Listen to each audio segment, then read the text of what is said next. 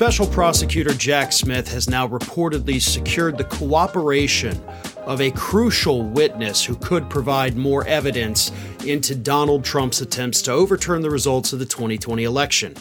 That person actually happens to be a man that Donald Trump once had to pardon, and that is former New York Police Commissioner Bernie Kerik. So here's what happened. For quite some time now, the DOJ has been trying to get Kerik to turn over thousands of pages of documents related to Kerik's efforts while working for Rudy Giuliani to travel the country and look for this alleged voter fraud that Trump swore was out there everywhere. Kerik was the guy that Giuliani sent out there to gather this evidence. Kerik didn't want to turn these thousands of pages of documents over to the DOJ because his lawyers had claimed at the time, well, you see, our client was working for a lawyer, Rudy Giuliani, so everything he did was protected by attorney-client privilege. Makes sense, I guess. But then something interesting happened this past Friday. Kerik's lawyer decided, you know what? We're going to waive attorney-client privilege on all of this, right? We don't want to fight you anymore. We are suddenly, out of nowhere, going to cooperate with you. Here's the thousands of pages. Thanks for asking. Sorry it took us so long to get them. That sure seems like the DOJ may have come up to Kerik and said, hey, man, we know you don't want to turn over these documents, but we may have a reason to think that you were involved in criminal activity. You may be a target of this investigation. You don't want that to happen, right? We can guarantee you it won't if you start cooperating with us, right? That's how deals are made in investigations like this. So that is likely what happened. But here's something interesting. And this kind of ties everything together once you learn who Bernie Kerik's lawyer is who decided to waive the attorney-client privilege. Because that lawyer is none other than Tim Parlatore, the guy who famously resigned from Donald Trump's legal team just 2 short months ago. So here's why that, to me, is the biggest part of the story. Apparently, Parlatore had been representing both Donald Trump and Bernie Kerik, unless, of course, Parlatore joined Kerik's team after leaving Trump's team. I haven't seen the timeline on either of those, so let's assume Parlatore was representing both men. In May, he decides, I can't do this with Trump anymore, but I'm going to stick with Bernie Kerik. So Parlatore, regardless of the timeline of when he took Kerik on as a client, he knew about the dangers facing Donald Trump. He knew about the ins and outs of the investigations from what they had been told, the information that had been released. So Parlatore had this knowledge of what was going on and what likely was coming towards Donald Trump. He leaves the legal team, probably knowing that, look, even I can't do this. I can't work miracles. And then with Kerik, he's like, you know what, man? I've seen what's on the other side. Okay? You need to cooperate. We need to waive this attorney-client privilege. We need to give this information up. There's good evidence to suggest that Rudy Giuliani has already flipped.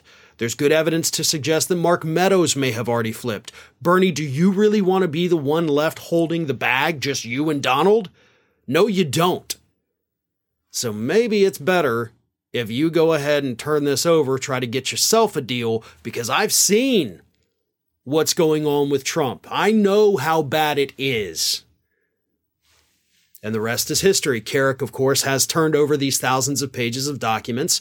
And I do not think it is a coincidence, that Parlatore is his lawyer and that Parlatore is no longer Trump's lawyers. I think that is the piece of the puzzle that really ties all of this together, that forced Kerik to make that decision finally to cooperate with the DOJ, at least partially. We can't say for sure that he is cooperating fully, but turning over several thousand pages of documents related to your attempts on Rudy Giuliani's orders, who was on Trump's orders to go find fraud, that's a big piece of evidence. And now Jack Smith has it in his possession.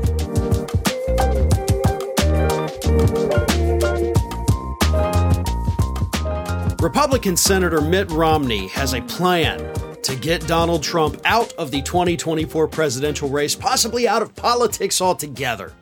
And he laid out his plan this week in an op-ed in the Wall Street Journal.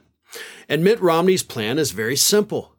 He says that the plan is for the donors, the Republican donors out there. When you start to see your candidate slip, right, when their polls are going down, what you do, donors, is you stop giving them money, right? Then that'll basically bankrupt their campaigns. They'll be forced to drop out. And once we get pretty much everybody to drop out, it's just Donald Trump versus one or two people. Boom, bang, boom. Trump loses. Ha! That is Mitt Romney's brilliant plan to take down Donald Trump. Now, it's no secret, obviously, that a crowded field is going to help Donald Trump in the Republican primary, because Donald Trump is going to get his MAGA voters, right? They're not going to defer from him. So he's got that base locked up. Now, you take the rest of the Republicans, the normal ones, we'll call them, even though, there's nothing normal about them, but the normal Republicans, their votes are going to be split between 10 other people. Well, diluting that vote between 10 people is definitely going to benefit Donald Trump. So that is why Mitt Romney says, if we can get these other guys to drop out, of course, then it's a more level playing field. One-on-one is better than 10 people sharing 50% of the votes versus one guy. Mitt Romney's plan is also very stupid, because Mitt Romney doesn't say that donors need to do it now, right? If you were really serious about this, you would be telling the donors you have to do it now. But instead, he's given them the date no later than, say, February 26th, the Monday following the contests in Iowa, New Hampshire, Nevada, and South Carolina.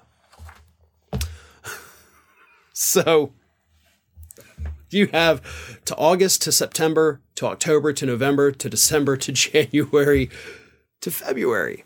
You got 7 months where these other Republican candidates are going to be beating each other up. Trump's going to be beating them up. They're going to be wasting money.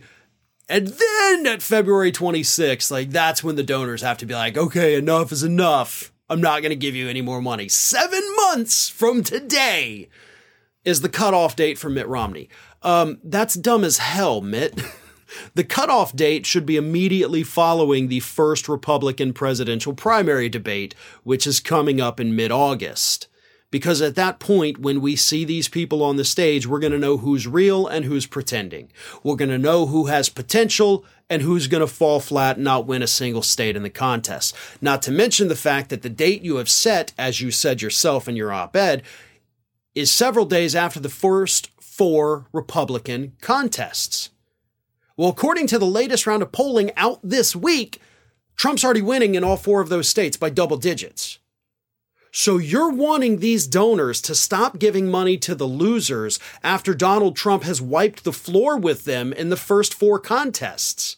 Once the voters see that happen, yes, they're going to abandon the other people and they're all going to fall in line. That's how primaries work. That's why the parties like to space it out, so they can have somebody gain momentum instead of everybody voting on the same day and no state being influenced by states who voted before them. Yes, to a degree, it is a rigged system on both the left and the right. If they wanted it to be a fair system, primary day would be one single day, all 50 states. One time, one day, results come in, then you have your nominee. They stagger it like this so that each state can be influenced by the state before it. That's what happens. But because of that, Mitt, you're going to allow Donald Trump, because of your arbitrarily stupid deadline here, to have all of that momentum going in. The states that come after are going to look at that and be like, well, Trump's not beatable. May as well vote for him. Your timeline is stupid. Your plan could work, but you've made it dumb. I mean, look at what's happening with certain Republican candidates right now who have done nothing but lose points in polls since they announced their candidacy. Ron DeSantis, I am looking squarely at you. Your popularity is going down. Your donors are already fleeing. And I think those donors should take Mitt Romney's advice right now and say, screw it, dude, you suck. You're 2 months into this. You're already having to reboot your campaign. We're done with you. Tim Scott is surging. Nikki Haley is doing better. Mike Pence and Chris Christie are stagnant.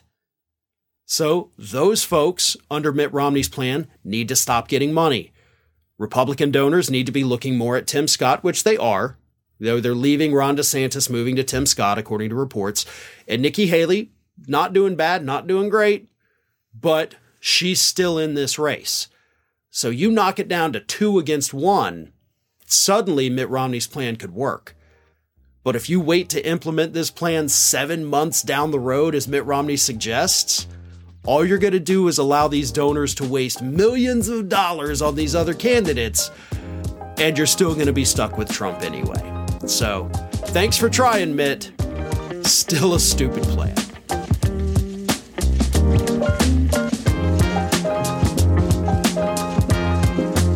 On Monday evening, Alina Habba, who, by the way, was recently, I guess you would say, demoted from Donald Trump's legal defense team, and instead, they moved her over to his Super PAC, where she now serves as a spokesperson / possibly legal counsel, if they have any disputes regarding parking garages, because that is Alina Habba's area of legal expertise. But either way, she's off the legal team. She's now a spokesperson for the Super PAC and the Trump campaign by default. So on Monday evening, after the story broke about Bernie Kerik cooperating with the feds, she did what any good spokesperson would do, and she went on Newsmax and tried to explain it away and act like it was no big deal. The problem is, Alina Habba is not good at this. And even when asked by a friendly host who happened to, by the way, be Republican Congressman Matt Gaetz, who for some reason was filling in on Newsmax for the regular host. So we have a sitting congressman on the Republican side who loves Donald Trump interviewing a Trump Super PAC spokesperson / pseudo lawyer. It says, hey, what do you make of this, right? We got Bernie Kerik cooperating now, thousands of pages of documents in the hands of the DOJ. Alina, what's your take? Well, Alina Habba, when it was thrown to her, immediately fell flat on her face. She said, well, she can't get into specifics. And then she said, they come out with this for a reason, and everything is done in specific timing. Headlines are done for election interference. They say, look at all the shiny ball, guys. Don't look over here. We don't want you to see it. We want to give you another headline. And she is, of course, referring to Hunter Biden, because they then went into a conversation about Hunter Biden. So she's like, this is all a big distraction, so they don't talk about Hunter Biden, and instead they focus on Donald Trump. Okay, well, let's go ahead and just put this out in the ether. All of the so-called witnesses that Republicans have brought against Hunter Biden have proven to either be complete and total liars, some of them paid by Donald Trump's friends, or the others have turned out to possibly be criminals that are now facing jail time. So not exactly the most reputable group of people there you got, Alina. But sure, if you want to say that talking about the fact that a former Trump ally has now agreed to cooperate, that's the distraction, kind of seems like you were trying to distract people with the Hunter Biden story from the big story about the guy that you used to represent. You're acting like, no, they're deflecting. You're deflecting. And as I said, you're not good at it. So let me explain to you something really quick here. Alina Habba is a lawyer. She did go to law school. She graduated from law school. She has passed the bar. So as a lawyer, here is how she should have responded to that question. So let's do it. I'm going to do a little role playing here. Matt Gaetz asks me, Farron, what do you make of this Bernie Kerik cooperating thing? And then I say, well, Matt, as you know, I was on Donald Trump's legal defense team. So obviously there are things that I cannot get in detail with, attorney-client privilege, things like that. So I cannot speak to certain aspects of this case. But what I can tell you, because this is publicly known, is that Mr. Kerik was sent around this country to find the voter fraud. President Trump was adamant that voter fraud had occurred. So Mr. Kerik, working through Rudy Giuliani, because that's also publicly known, went out there to gather the evidence. He was documenting things. He was compiling these lists and all this wonderful information for us.